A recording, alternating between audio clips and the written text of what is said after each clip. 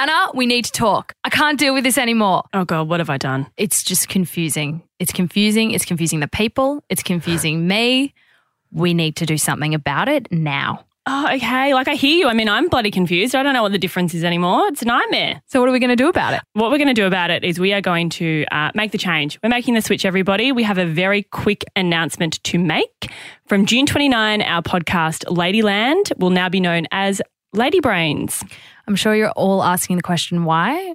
Well, you guys have all let us know that you found the two names confusing, and I'll be completely honest, so do we. Yeah, to be honest, I don't know what we were thinking when we started the podcast with a different name, but here we are and we are making the change. So what does this mean for you? From June 29, to find our show, you'll need to search Lady Brains wherever you get your podcast. That's Lady, Lady dash Brains, BRAINS. Or to make it even easier, please hit subscribe. We'll stay pinned inside your library so you won't have to search for us ever again. How good would that be? It'd be amazing. So good. Thank you for all your support. We heard you. We're making the decision. We're changing. And now we're getting back into the episode. I'll never forget there was a moment where on our profit and loss statement projections, we've got a 1% contribution on top of the 2% of turnover that we give to Fair Trade already. Mm-hmm. And the investor pointed at that line and said, oh, can you explain this 1% to me? And Nicole and I immediately got defensive based on our previous meetings. And he stopped us and said, no, I really like this. I want to know more about how you're going to use this funding to have impact. Welcome to Ladyland, a podcast by Lady Brains, where female founders step into our world. It's a world of change makers and innovators. We're talking to women paving their own way and extracting the very best lessons. We're your hosts, Caitlin Judd and Anna McKenzie, co-founders of Lady Brains, a digital and IRL club for ambitious women who are building businesses of the future. So strap in, fellow Lady Brain, and ride with us to Ladyland. What does it take to truly innovate? To create a product where others before you have tried but failed. And to not only create an innovative product, but to also ensure that the business is fair trade. That's what we're talking about with Julie and Nicole, friends and co-founders of Eloments, the world's first naturally enriched vitamin T brand. They originally met at a writers' club in Melbourne, where they bonded over their shared love of creative writing, tea, and ethical and sustainable business practices. Together, they saw an opportunity in the market for an easier, more efficient way to consume all-natural, everyday supplements by combining them with something that they drank on the regular, tea. After a long 2-year process, figuring out how to enrich tea with natural vitamins and minerals, Julie and Nicole finally cracked the code. They lodged a patent for their manufacturing technique, and after only 8 months in market, managed to secure a huge distribution deal with Woolworths in Australia. With no cash on hand and odds stacked firmly against them as women trying to raise Series A funding, just in the nick of time, they found the money they needed and haven't looked back. We asked the impressive duo to begin with the all too familiar struggle of remembering to take your daily vitamins and how this led to a new product in the tea market. So Nicole and I were actually friends for years before we started the business together. And we were both busy professional working women, and we would often talk about how difficult it was to have 3 healthy meals every single day in the chaos of the day. And there were tablets, but we didn't like taking them. They were synthetic and they would kind of sit in the pantry forever. And you'd look at them every now and then and think, maybe not today. So Nicole came up with the idea of blending fruit and herbal extracts with fair trade teas. So what we did was we spent 2 years in research and development to figure out how to actually blend the nutrients with the tea in a way that still tasted delicious and didn't harm the nutrients. And we came out with Eloments, which launched just over a year ago. So tell us about that manufacturing process, or the process of R&D, trying to figure out how to do this, because you're the first brand to be able to actually do this. So what was that 2-year process like? We sort of feel a bit like an investigative journalist when you're doing research and development, because you just, you think of the idea and then you think, okay, I'll try this, and then that doesn't work. So you think, okay, I'll try something else. And it's really just trial and error, and being clear about where you want to end up, which for us was a natural vitamin T. So we just stayed within the parameters of keeping it natural and keeping it organic, and just tried a bunch of different things with different manufacturers. But if no one had done this before, was there a part of you that was like, maybe it can't be done? Yes. There was a lot of questioning during those 2 years. 2 years is a long It's a very long time to be trying to do something that hasn't been done before. But we were just so committed to the idea of natural and so committed to an innovative product that was really going to bring a new option to tea drinkers and be ethical at the same time. So we kept that as front of mind, and we just stopped taking no for an answer. There were so many times that people said, oh, well, you could do it as synthetic, or you could add binders, or, you don't have to have all the certifications. And we just were besotted with the idea of a natural fair trade vitamin T. And I think because of that, when we actually launched, there was an immediate reaction to it, because it felt like there was so much thought and passion that had gone into the product. So how many manufacturers did you work with until you were able to kind of land this new way of doing things?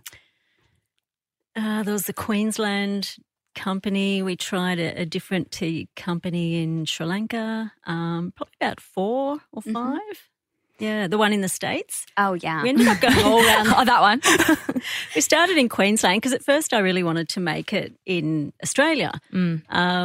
Started in Australia, went to Sri Lanka, went to the US, and ended up manufacturing in England. Wow. Finding the right partner there, yeah, which is pretty amazing when you think about it.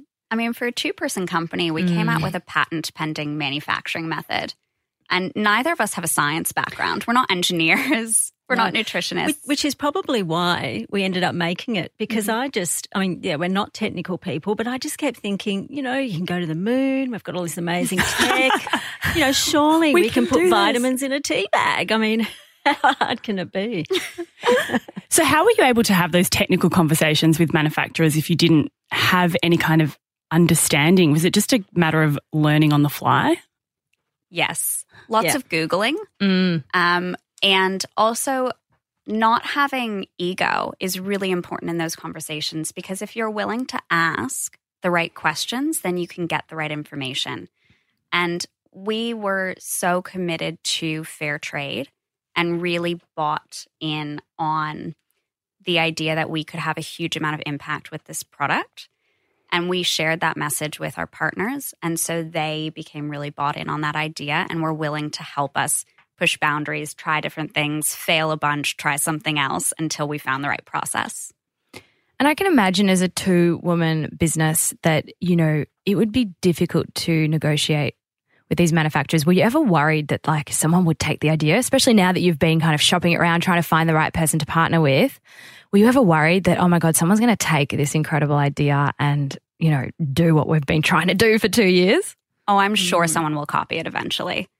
For us, because it was so difficult, we knew we had a bit of a runway when launching the product, but I'm sure someone will copy it. And knowing that is why we spent so long on creating a delicious product, creating a product that had a really good story behind it and that actually did have incredible impact.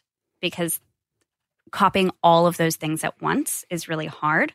You can take the idea, and I'm sure a big company will, but you can't duplicate the passion and the innovation of being a first mover. And I think people can sense that when they pick up a product. They can sense if it came from, a giant multinational or 2 women who literally still pack our own samples to send out to consumers. The human touch. I love that. Yeah. What was that moment like when the manufacturer came back to you and was like, we've cracked it, we've done it? It was 5 a.m. in the morning. Yeah. We had done a trial, and it was on an industrial size machine. So literally, if the trial failed, we would have wasted about $50,000 worth of product. And we were waiting up all night to find out if the trial worked, because it was in the UK on UK time zone. and just so nervous. Oh my God, I can imagine. And we finally got the call around 5 a.m. And the trial had actually finished hours before and they'd forgotten to call us. Oh, God, how dare they? And obviously it was successful because we're still here today. Wow. I mean, yeah, so many questions. I want to know, I mean, can you give us a high-level overview of the manufacturing actual process? Like how much detail can you go into? Because I'm quite interested. We don't really go too far into the detail of now you've cracked this huge, problem. Can you talk us through Yes. a little bit about how it actually is manufactured? So with tea bags, you have to have a certain density and a certain cut of the tea. And you can't have multiple densities in your blend because it won't flow correctly through the machine. So we needed to figure out a way to process the vitamins that wasn't going to hurt the vitamins, but was going to give us the same density as our tea. And there was no way to do that within the tea industry, but we actually found a manufacturing process that had been used in a different industry, and we duplicated that to process the vitamins so that we could actually put them through the tea bagging machine. And again, neither of us are technical. So there was a lot of questions asked and a long process of understanding manufacturing and logistics and nutrients and tea blending even before we got here. But I actually think that, really does prove that if you have an idea, if you've got the right partners, then you can make that idea a reality. You just have to be able to buy them into the vision. Good partners are really important. And what kind of, for you, makes a good partner? What are important things to look for when people are looking for manufacturing partners or suppliers? Business partners. Business partners, that's a good one. Oh, what are you looking at me for? I'm looking at you. Yeah, you're a great business partner. Thanks. Yeah, great question. We love to work with really nice people. Yeah, Yeah. Definitely. Yeah, I mean, it's so, running a business is such hard work. It's just really lovely to deal with wonderful, warm people.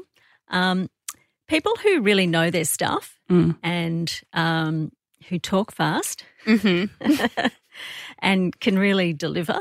Yeah, got to be able to deliver. Yeah, and do it in an enjoyable way. Yeah. I think building deep relationships with our business partners has actually been the key to our rapid success. Some of our manufacturing partners and suppliers are actually the biggest cheerleaders for this brand. And they have gone above and beyond to help us even outside of the remit of what we're hiring them to do. I think it's all about building those relationships and being values aligned as well. If they understand your values and you understand their values, then even when things go wrong, you've got a base to work from. Yeah. And I think that's a really interesting point. I mean, you are a very ethically led business and you're a fair trade business. And so finding aligned partners would be really important in that sense. Can you tell us a little bit about why being fair trade was so important for you? We are a fair trade company. So really that's our whole reason for being. So having a product that wasn't fair trade was just never an option. Yeah, I mean, just quickly, when I was in my late 20s, I travelled through East Africa and India and visited a lot of development projects. And I visited a tea plantation and spoke to a number of the people that worked on there. And it was clear that, I mean, they worked really hard. They were all working full time, but yet this aid and development company still needed to help them with basic necessities of life, food, education, etc.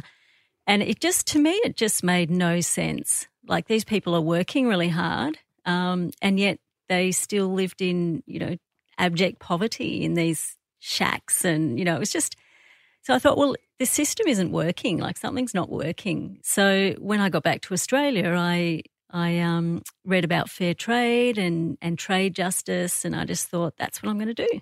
So I started a sort of fair trade company, and that's kind of where it started many years ago. Nicole doesn't like to brag, but she was actually one of the founding board members of Fair Trade Australia and New Zealand. Zealand. That's very impressive. That's what I'm here to do, is brag about her. Yeah, good. We like that. So you had a little insight into the process, because I can imagine it's quite difficult to become certified, fair trade certified. Can you talk us through the process of doing that and becoming certified? Yeah, well, one of the great things about fair trade is that it's actually a product-based certification. So it's easy for any company to kind of sign up and get certified. The hard work starts when you're tracking the product through the supply chain. Fair trade is the most rigorous ethical trade certification in the world. But what it does is it gives you access to a network of ethically aligned suppliers and other companies that you can work with. So as a small business, it means that you don't have to do your own slavery audits, your own child labor audits. You can directly connect with suppliers who have already worked through those with fair trade. So it gives you that network to be able to choose, beautiful bourbon vanilla from Madagascar and bright Egyptian mint, and be able to work directly with the fair trade cooperatives who produce those gorgeous goods, and know that there is not a shadow of a doubt that these are ethically aligned partners. So fair trade basically collates all of the information about the fair trade suppliers, and then you have a list of suppliers that you can contact and choose from. Is that how it works? Yeah. Yeah. And you become part of that list. Yeah. So fair trade also does a lot of work in promoting ethical supply chains and purchasing ethically. And we're one of the only fair trade certified teas in the Australian supermarkets. Only 3% of tea sales last year were fair trade certified. So there's a huge opportunity to have impact literally with every cup of tea you drink. And it was really important for us to have that option on supermarket shelves for tea lovers. Yeah. Why do you think that is, that there are so few companies who are fair trade, in the tea category at least? It's a lot harder. You're limited in the suppliers that you can choose. It costs more. Yeah. And it comes back to the DNA of a company, really, and why you exist. So for us, it wasn't negotiable. We were fair trade. But if your company is set up to, your purpose is to make profit for shareholders, then you're obviously going to be loyal to that goal. There is merit to the other certifications that are out there, but fair trade really is the only one that guarantees, a living wage. Yeah. It has it sets minimum prices for each commodity around the world. So you have to pay those minimum prices, and that's not negotiable, whereas no other certification has that. Yeah, there's a lot of other great regulations as well, which is all a lot more work. It's just about priority, really, I guess. How much more expensive is it to purchase raw ingredients that are fair trade? So we did a case study of our Sri Lankan tea that we purchase, and we found that on average we were spending 260% more per kilo of tea than conventional companies were paying, which, again, if you think that that is the minimum for a living wage for these farmers, it really gives you an insight into how little other tea companies are paying for these beautiful teas and spices that they're purchasing, and how difficult it would be for a farmer to make a living wage and get out of poverty in the current system. It's just crazy. It is crazy. And it's commendable. You ladies were the first people to figure out how to combine tea and vitamins, and that wasn't enough. That wasn't enough. And I love that you have made this a priority to, find those partners that now can live off, as you said, it's not crazy to be demanding or expecting people to earn a fair living. So yeah, I think it's really great what you've done. For other people that are looking to embed ethical practices in their business, what would you say to them? I think it's about your purpose for being. What is your mission? Why are you starting your company? And we found that, honestly, there are opportunities for impact at every decision point. If you are choosing a warehouse, you can have impact in that choice. We've decided to warehouse with a company that employs mentally disabled workers. If you are choosing the paper that you use in your printer at the office, you can choose FSC certified paper, or you can choose recycled paper. there are so many opportunities to have an impact when you are creating a business. And there are so many opportunities for current businesses to increase their impact without having to give up making profit. We really wanted to prove that you can have an innovative and profitable company and still be ethical. And actually that's the baseline that any new product should be starting from, because for consumers, it's just not even an option anymore. There's no excuse to not be ethical these days. There is enough transparency in our supply chains, and there's enough opportunity to help suppliers as well as your customers create that impact. And any new company should just be doing that at this point. I think that's such a great point, because there is this perception that making ethical and impactful decisions, there has to be a commercial trade-off. Yeah. And I guess what you did is you built the business model. Yeah, around that. Exactly, around that, which, I think it's a great lesson for all of us who are, building and starting businesses, is how do you plan, how do you create your business so that you do have the opportunity to make money, but also have an impact and ensure that your supply chain is ethical. Yeah. One of the ways that I think about it is if your business model is around donating profit, essentially what you're saying is you've baked a cake and you've put the frosting on top, and that frosting is the profit, and you can always scrape that off. Whereas if ethics is the flour that you use to create the cake, there's no way you're getting that out of the cake once it's baked. So you will always continue to make ethical decisions and have impact. I love a good analogy. Especially a baking analogy during isolation. Oh, yes. Oh, God, that's good. Oh, yeah. I really like that. Can relate to that. I can relate. We'll use that one. I do enjoy that. So I just want to kind of quickly touch back onto the database of suppliers that you can go out to, this whole idea of a co-op and finding those ethical suppliers. When you're looking for an ingredient, it's mint, it could be who knows what it is that you're after. How easy is it for you to go and find those suppliers and source those ingredients? So we're creating a new blend at the moment because during isolation, we actually went out to our tea drinking community and we said, well, we're going to have to do some pivoting. So what do you guys want? What functional ingredients are you interested in? What flavors are you interested in? And then we took that information and we actually just emailed our fair trade rep and we said, hey, do you know anyone who's doing these ingredients? And he emailed back a list to us and we just reached out to those fair trade cooperatives. Now, there are some barriers when you're working directly with cooperatives. There might be language barriers, there might be technology barriers. But again, you don't have to do your own auditing, which makes the process a lot easier. How has your supply chain been impacted during COVID? Because I imagine you're working, through co-ops directly with farmers and, they may not have been set up to be able to manage the disruption that has happened during COVID. How have you been impacted as a business during this time? Yeah, we've had products stuck at ports and our manufacturer was shut down for a number of weeks in Sri Lanka. Stores in the UK have been closed. We've been impacted, mainly around stock moving around the world.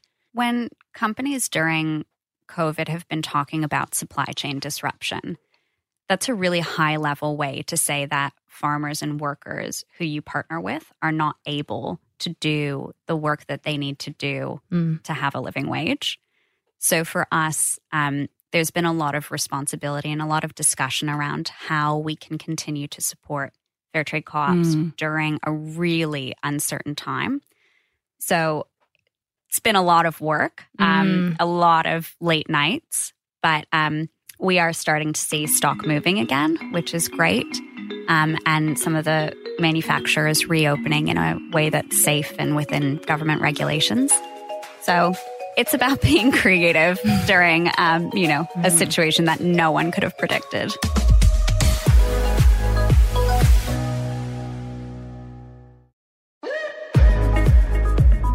So I want to talk about funding, if we may. So you, as you know, we've spoken about, you spent 2 years developing the process, which is it's a fair while. We imagine that also with this innovative idea that there would have had to have been a significant investment made. Tell us about that. Tell us how much does it cost? Where did the money come from? One of the most exciting moments probably in this whole journey was when we received an email from our investor who just sent an email and said, "Oh, I've got a great idea. Why don't we invest in your company?" Okay. That's yes, never heard that before. It's an unusual story, but again, our whole company is based on connection and building strong relationships. And we had spent the previous 2 years working with this company to help make the product a reality. So they were right there with us on the journey and saw our launch and how excited we were and the impact that we were having, and wanted to be a part of it, which was very unusual for a fundraising round. Yeah. But before you even sought investment, I think it was in 2018, how did you fund the R&D process? Was that out of your own pocket? Yeah. So the first tea company that I started, that basically funded the birth of Eloments and the R&D process. And then we ran out of money and we did a friends, families and fools round. Mm-hmm. Friends, families and fools. I like that. Yeah. Which, most entrepreneurs do at some stage. And Julie's family were really excited about what we were doing and really thrilled that she'd gone into business. Julie, does she want to comment on that? Oh, yes. Well, my mother is now on our board of directors. So I certainly have some cautions when you're doing a friends and family. No, I'm kidding. It's fantastic over there. So we did a friends and family round, and that meant that we brought some of our closest friends and family members into the journey with us, which has actually been really special to have them there as we've continued to grow and build the business. And then from there, when we found out we'd gotten the deal with Woolworths, we had to do a full investment round. So we went into a Series A round. Yep. I just have one question off the back of the friends and family round, which I'm just curious about. Was that structured in terms of loans to the business, or did you give equity away to your friends and family? I mean, you don't have to tell me if you don't want to, but I'm just curious about how to approach those conversations, because a lot of people have to do that. Yeah. Yeah, we approached it like they were arm's length. So we had, we had shareholders agreement and that. So it was an equity. Yep. Yeah, which both of our rounds have been. Yep. So talk us through the Series A fundraising process. What was that like? We first realized we were going to need a Series A round when we brought the product to a trade show in the UK, and we only had product samples at that point. In fact, we didn't really know if we could make the product at scale when we presented at this trade show. But we got over 200 inquiries from distributors and stores across the entire globe. And we realized, we might have something here. So we launched the product in September. And by January of the following year, we had received word from Woolworths that they were going to stock us in 75% of their stores.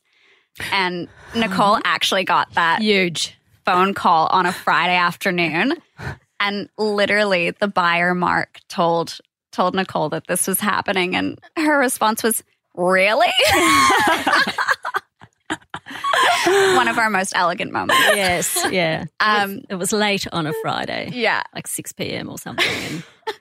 Wow. So launching in 75% of Woolworths stores means that you need to be able to purchase stock for 75% of Woolworths stores, which we couldn't do at the time.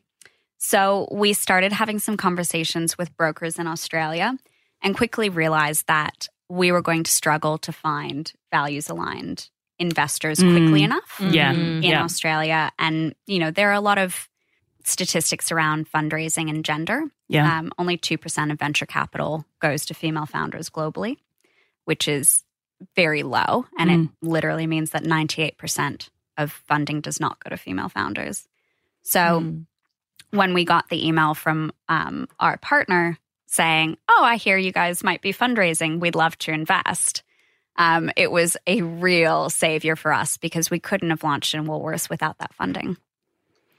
And it was interesting in the meetings that we did have, because we did a few pitches, how misaligned we were with the people that we were meeting with. It was just we used different language even, different values. So, it was really, it just worked out perfectly. Yeah, and when we actually went and met with our current investors, Organic X Labs, I'll never forget there was a moment where on our profit and loss statement projections, we've got a 1% contribution on top of the 2% of turnover that we give to Fair Trade already. And the investor pointed at that line and said, "Oh, can you explain this 1% to me?" And Nicole and I immediately got defensive based on our previous meetings. And he stopped us and said, no, I really like this. I want to know more about how you're going to use this funding to have impact. And we just went, oh, thank goodness. And it's so hard, isn't it? Because you're seeing dollar signs and you know you need the money, and you just have to say, no, I've got to find the right people. We have to find the people where our values align and that we walk away feeling really good about this. And that can be so hard. What were some of the other lessons that you learned from maybe some of the other conversations that didn't go as well, or you just didn't align on values and missions? Well, I think we realized early on that if it didn't feel right, we weren't going to continue the negotiation. We always say one of the best things about running your own business is you get to choose who you work with. And if you don't enjoy working with someone, you don't have to work with them. You know, we're really in the driver's seat here. And because our mission is to speed the transition to a fair wage for all workers, there was no way that we were going to bring someone on that journey who didn't believe in that mission. It's funny because we've spoken to so many women who have taken funding, and the biggest piece of advice is you've got to find the right money. It's not just about finding the cash. You've got to find the right cash, whether that's, investors that have expertise that you're looking for, or for you, it's the values and the mission that align. So, I think it's a really important point to drive home. It can be done. And as you guys said, the email landed and, things like that. Like, the universe will conspire to find the right people for you as well, which is really nice if you stay true to where you need to go. Yep. So after you got the money, how did you upscale your capability to manufacture, distribute? Like, how did you galvanize to fulfill that Woolworths order? I mean, the irony is we're still only a 2 full-time person company. That's crazy. How? How do you do it all? You've got not full-time. 3.5. Oh, yeah. Yeah. It's across multiple companies, though. You have to explain that. Yeah. So we're still running, technically we're running 4 companies currently. Technically. Please explain. This is taking a different turn. Yeah. So we still have Nicole's original Fair Trade Tea Company, which is in Australia, the US, and New Zealand. And then we have Eloments. And the way that we've structured Eloments is we have an Australian company and a UK company and a holding company. The reason we had to do that was essentially we knew that we wanted to be the go-to natural vitamin T brand. And so we had to have bases of operation in the UK and Europe, in Australia and Pacific, and eventually in the US. So we set up the business for the opportunity to grow. And I think that's one of the reasons why we were able to pick up a chain in the UK quite quickly. So we launched in Woolworths in May of last year. And by December of last year, we had another deal. No, it wasn't even December. It was October. November? December? Yeah. Something like that. Of last year, we had a deal with a chain in the UK. So it all happened really rapidly. And we wouldn't have been able to take advantage of those opportunities if we hadn't set up the company with, I guess, a bit of hubris that this thing would go well. Got to back yourself. You do. You really do. Yeah. Yeah. And were those deals with the UK and the US, were they inbound opportunities as well, or were you actively going out and seeking new distributors during the time that you were sort of onboarding with Woolworths? Yeah, we did. We did the trade show that Julie mentioned. Yeah. So we did go out and pitch and pick up a lot of inquiries. We also, to answer your question about scaling though, we really scaled through our great partners. And one of those was a guy called Richard Bartlett, who's doing some sales for us in the UK, and he followed that deal through and picked that up for us. But it was incoming in the sense that, they rang up and said, oh, yeah, you know that product you showed us? Yeah, we'd like to take it on. Can you deliver it in 3 weeks or something? Oh, my God. Yeah. Something hideous like that. Yeah, the irony is we got into a supermarket chain without ever having met the buyer in person in the UK. Oh, that was UK. Wow. Yeah. Which is crazy. Like if you know FMCG sales, that doesn't happen. But, again, we spent so long on an innovative product with a really different USP. And because of that, it's opened a lot of doors for us. Oh my God. So far your journey sounds like a dream. I know. feel like if we air this, we're in trouble. It's funny because you don't see the chaos behind the scenes and the late nights. And we work across pretty much every time zone. So there's literally only a chunk of time on a Sunday afternoon where no one else is working. Wow. Yeah. God, I love Sunday afternoon. I know. Is that your favourite time? Day. Oh, we get to sit down and actually enjoy a cup of our own tea. So how are you doing this as a two-person team, and why haven't you taken on employees, contractors to help with certain parts of the business? So we have a lot of contractors and we do outsource a lot. I think what we realized early on is we needed experts in their particular fields. And there was no way that as a small business we were going to be able to hire those experts to come work internally for us. So instead what we did was we built partnerships and built really deep relationships with people who we work with on the outside. And that business model has worked really well for us because it means that we can grow quickly, we can scale, we can shift without having to have a huge amount of internal staff in a country where, we're on the most inconvenient time zone here in Melbourne. But our lives are here. So this is where we were going to be. Yep. So you spoke about manufacturing partnerships and also a sales, guy sales in the agent. US. Sales agent. Sorry, so not a sales guy. What other key partnerships have been really important for you? And how do you find them? Yeah. Good question. Quality assurance. Oh, yeah. Yeah. We have someone who helps us out with quality assurance. Nutrition. We partner with an Australian nutritionist who gives us nutrition advice. And I think the partnerships with the fair trade co-ops are absolutely my favorite because we get to chat to people who are, growing the ingredients that make up our product. And that's always so special. And we've got a fantastic new manufacturer in Sri Lanka. We always wanted to move the manufacturing back to Sri Lanka because essentially we didn't want to be an extractive company. With a lot of tea and other products, you take raw materials out of a developing country and you value add in a developed country. But that's not how you break the system of poverty. So we always knew after we couldn't manufacture in Australia or Sri Lanka and we had to go to the US and finally the UK, that eventually we wanted to land back in Sri Lanka. So we've got our first production run happening as we speak, hopefully, with a fair trade partner in Sri Lanka. Oh. So the manufacturing process that you created with the UK manufacturer, that IP, that capability is now in the Sri Lankan factory? It's part of it. Part of it. Yeah. Okay. So we're doing a staged transition. Okay. So part of it is there at the moment, and we'll continue to move that over so that we can, not only source raw materials at a minimum living wage, but we can also value add in country. Wow. What's that setup like, having to set that up in a new country? Well, I'd never moved an international supply chain before. No. So that was an experience. It's messy. It's messy.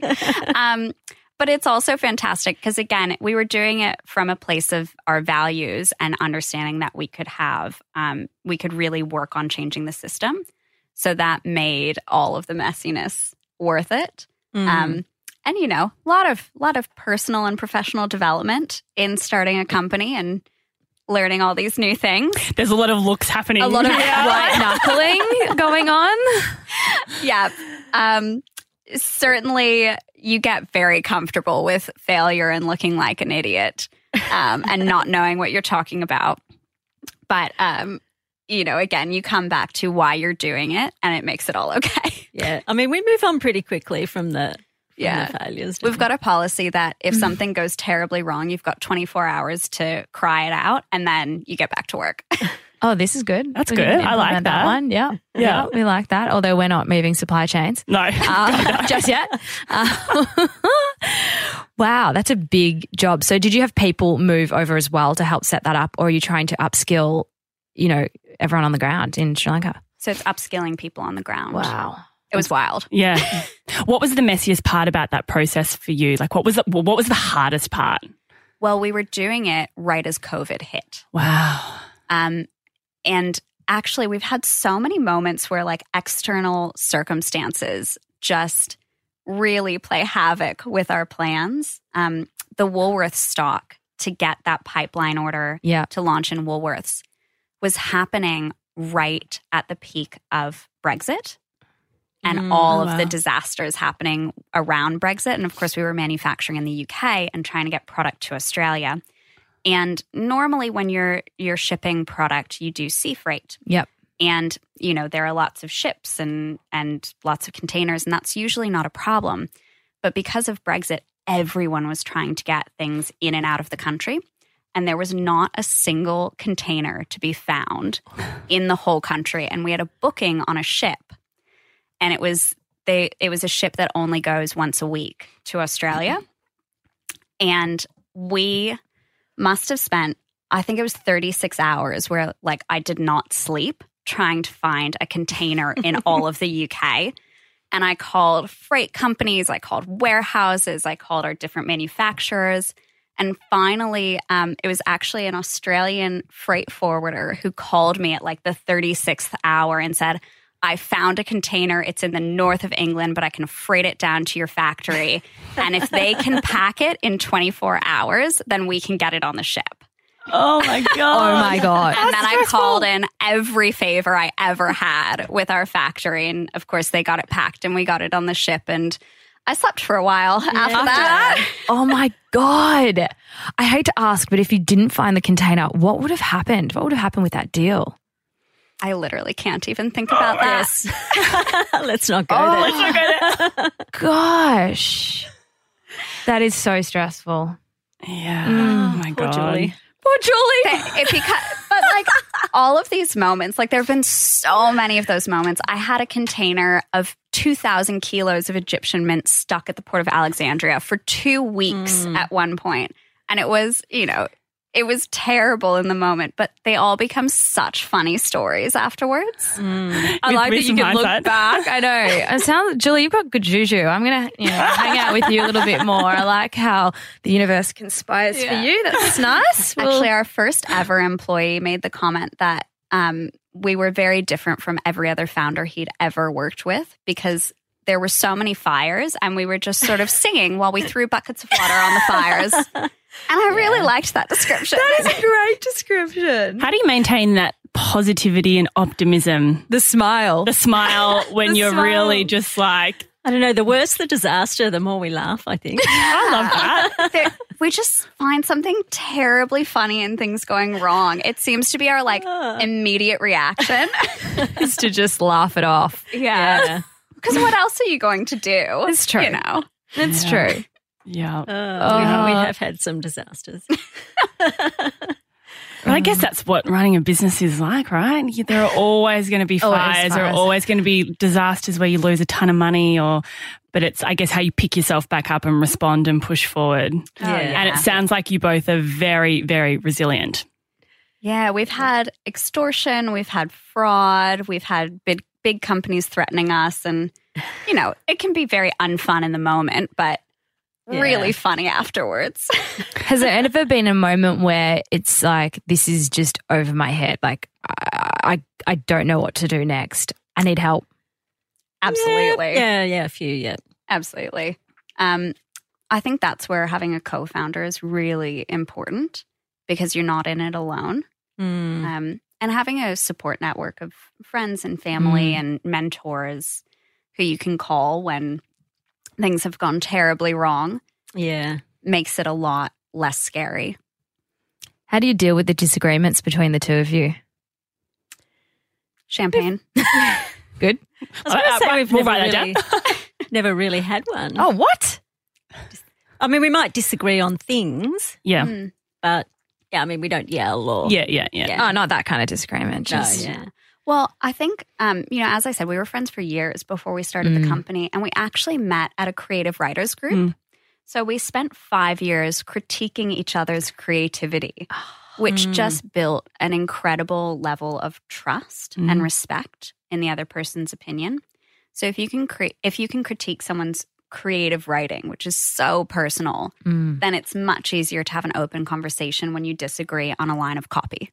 What a great exercise before you get into a relationship with a co-founder. It's something like creative writing and having to correct each other, work through each other's work, or there could be some really great exercise that we can come up with. I think it's an important sort of point.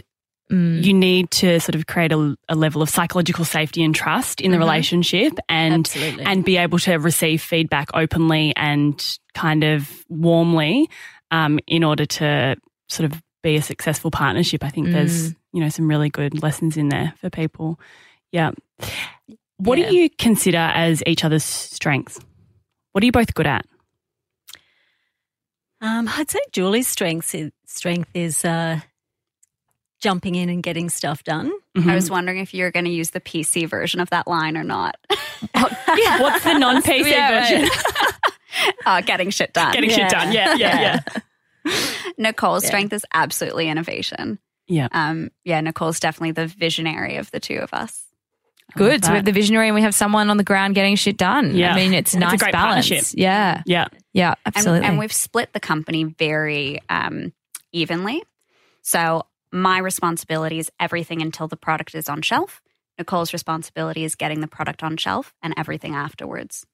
So having those really clear delineations means that we understand our responsibility and we can always jump in and help the other person, but we know where we are and what we're doing. So do you work together each day? Yeah, well, we used to. Before COVID. Yeah, working remotely has been very odd, but we've got a 5:30 catch-up call that we usually spend an hour to an hour and a half on, and about half the time we have a glass of wine and the other half we have a cup of tea. So definitely stayed connected through the self-isolation. Yeah, it's definitely better working together though. That sort of just discussing things come up. It'd be a lot more spontaneous. Yeah. So, I mean, during 2018, during like the real launch phase of the business, there was only, I think we calculated, there was only a 24-hour period in pretty much the whole year where we didn't see each other. Wow. Sounds like us. I know. Yeah. We live together, so always seeing her face. Yeah. So I want to quickly talk about marketing. The tea industry, it's pretty saturated. I mean, it's a strong habit. We all drink tea, but there is a lot out there. And sometimes when we go to the supermarket, there's just so much going on. How do you plan on getting true cut through beyond what you already offer, which is, obviously an ethical brand and an innovative solution, an innovative offer? How are you going to get cut through, maybe from a marketing perspective? Yeah, look, it's interesting. We launched Eloments with a kind of a big launch, and we did PR, etc., which was fantastic.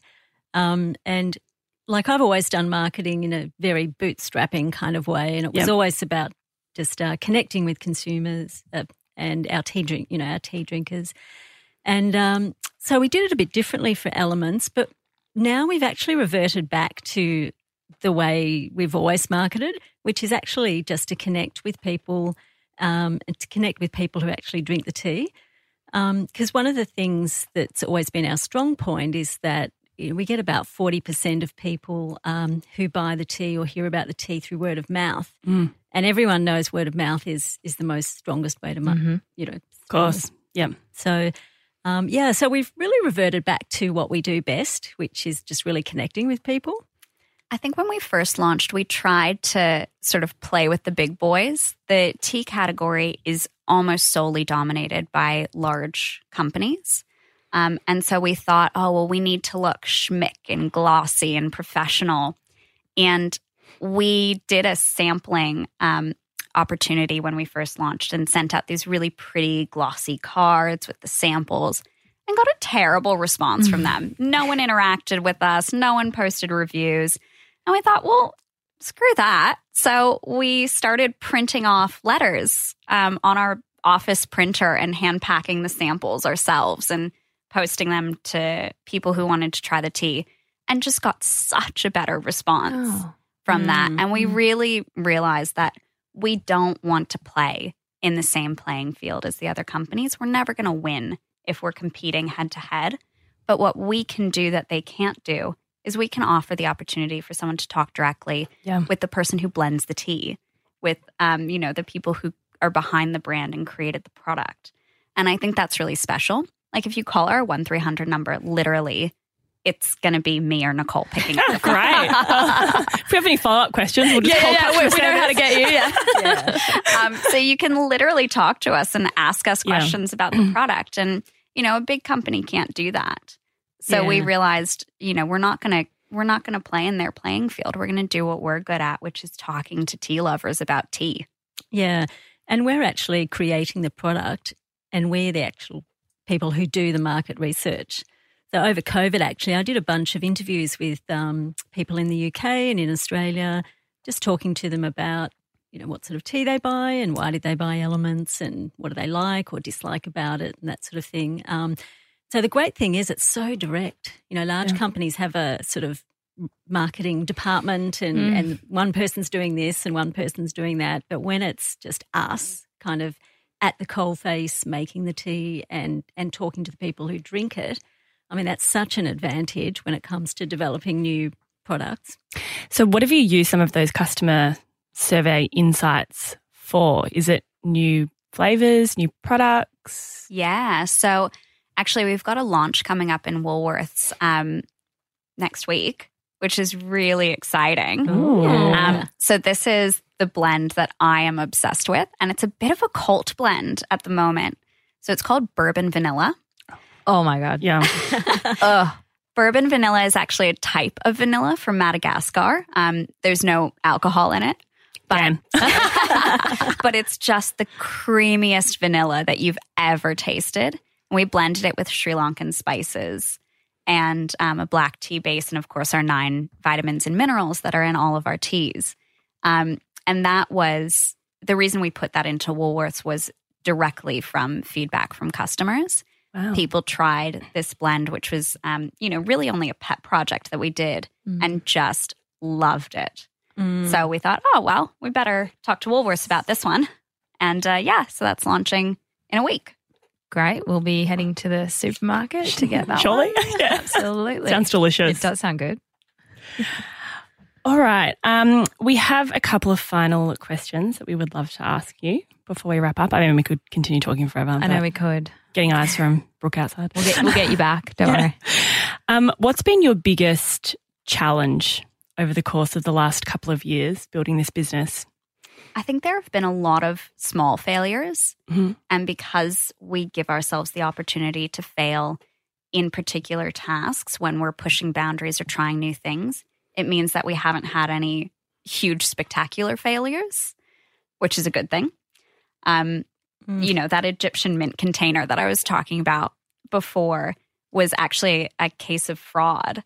And someone had gotten into an email chain with our Fair Trade Co-op and ourselves and I literally tried to transfer these fraudsters money 7 times. Oh.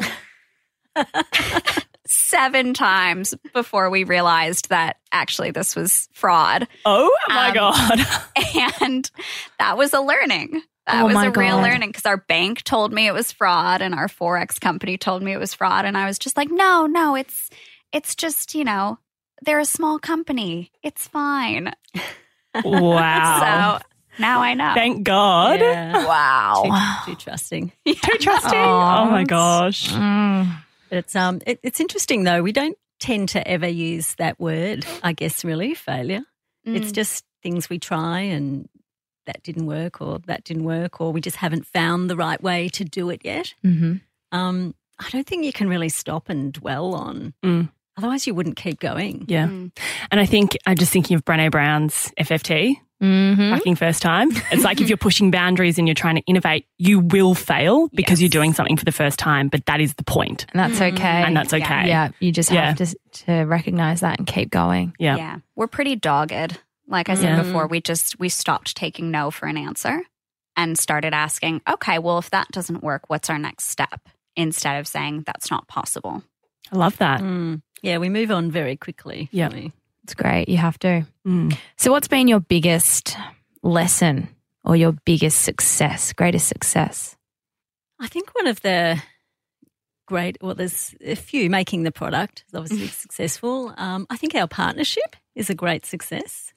I think one of the best memories is when we got the call from our now investors that they not only wanted to be the cornerstone investors for our Series A round, they wanted to actually fill the round for us.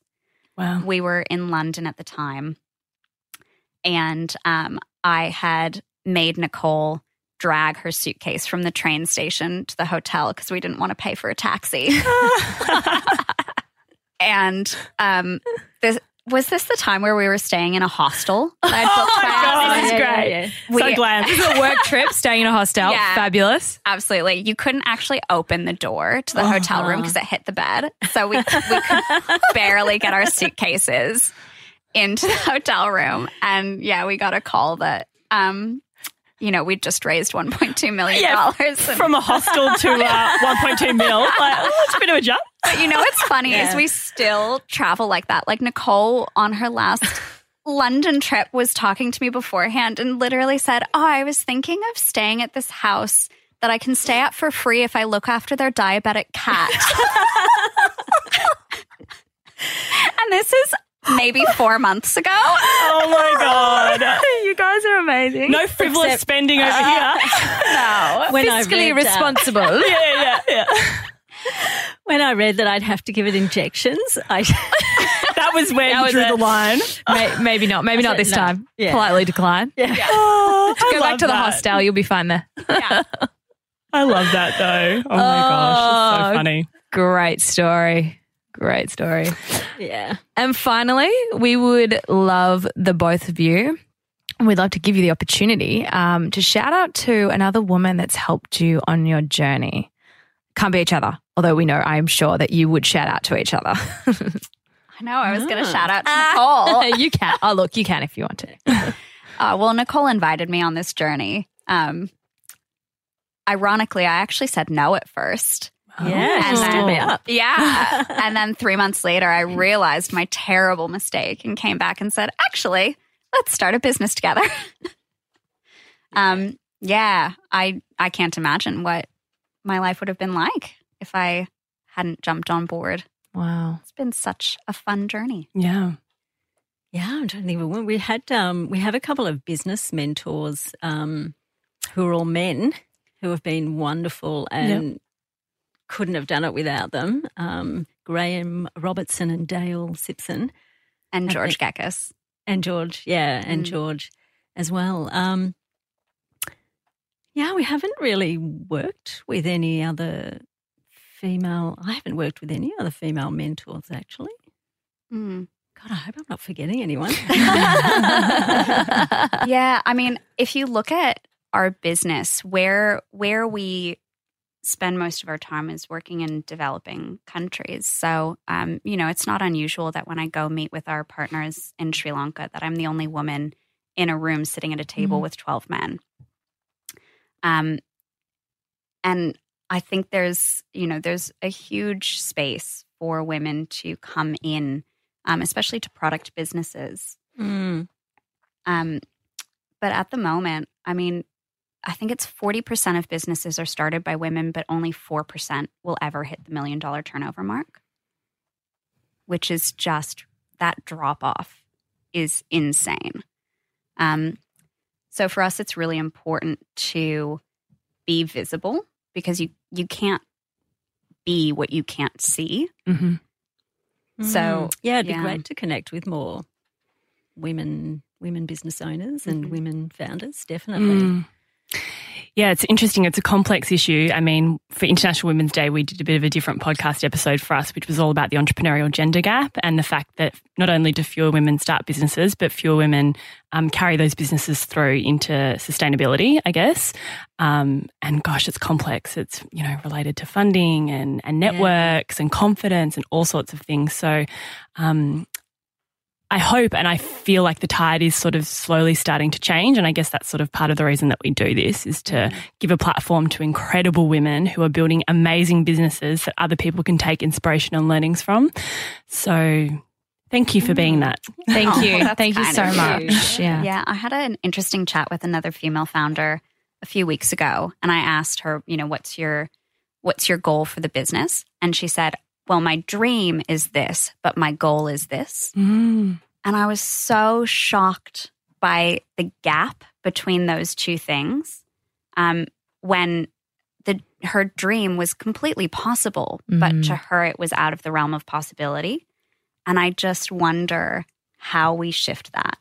This is a great thought starter. Yeah, and I don't think this is going to end around the table. We'll have to, we'll definitely have to keep talking about it. But I agree. I think there is definitely a role for us and you guys. You are chasing that dream and chasing that vision, and I think there's such power in that story, and that's why, as Anna said, we share these stories. But I think, as you said, let's connect with other women if they want to come and talk to us and. Maybe we can help in some other way. Definitely reach out to us. hey@ladybrains.com.au. We would love to hear from you, and so would the Elements ladies. Absolutely. Yeah, we're here. We're listening, and we're open, and we would love to help you with your journey. Thank you to Julie and Nicole. There were so many takeouts for us. Firstly, they've shown that there is a new way of doing business, where being ethical and having a positive impact does not have to mean a poor commercial trade-off. You can be impact-led and profitable. But in order to achieve this, it is important to embed these practices into your business model. That means creating a line item on your P&L for donations or contributions, or in Elements' case, budgeting for more expensive raw materials from the get-go to ensure their suppliers were paid a fair wage. What decisions can you make in your business today that will have a positive impact on your employees, suppliers, or your community? Another thing that we loved about Julie and Nicole was their insatiable curiosity and desire to learn. When they started this business, they weren't experts, but despite this, they did something that no tea brand has been able to do before. And I think the lesson here is that you can be a first mover. You can create something totally new that this world has never seen before, even if you don't have the knowledge or expertise. That's a pretty powerful insight. What are some of the things that you've said that you can't do because you don't know enough about it? And lastly, supply chains are not sexy. They're not often spoken about, but they are such a critical part of every product-based business. Now is a really good time for all of us to review our supply chains and ask ourselves, how ethical are they? Consumer behaviour is changing. Are we prepared to be on the front foot? And also, what is the risk if we don't take action now? This was a really interesting chat, and we'll be over in the Facebook group having a conversation about it. Please come and join us and add to the dialogue. We would love to see you. And lastly, we promise this is the last. Remember, Lady-Brains. Lady Brains. Ladyland is hosted by Anna Mackenzie and Caitlin Judd. The producer is Brooke Carrigan. Audio production by Matt Nikolic.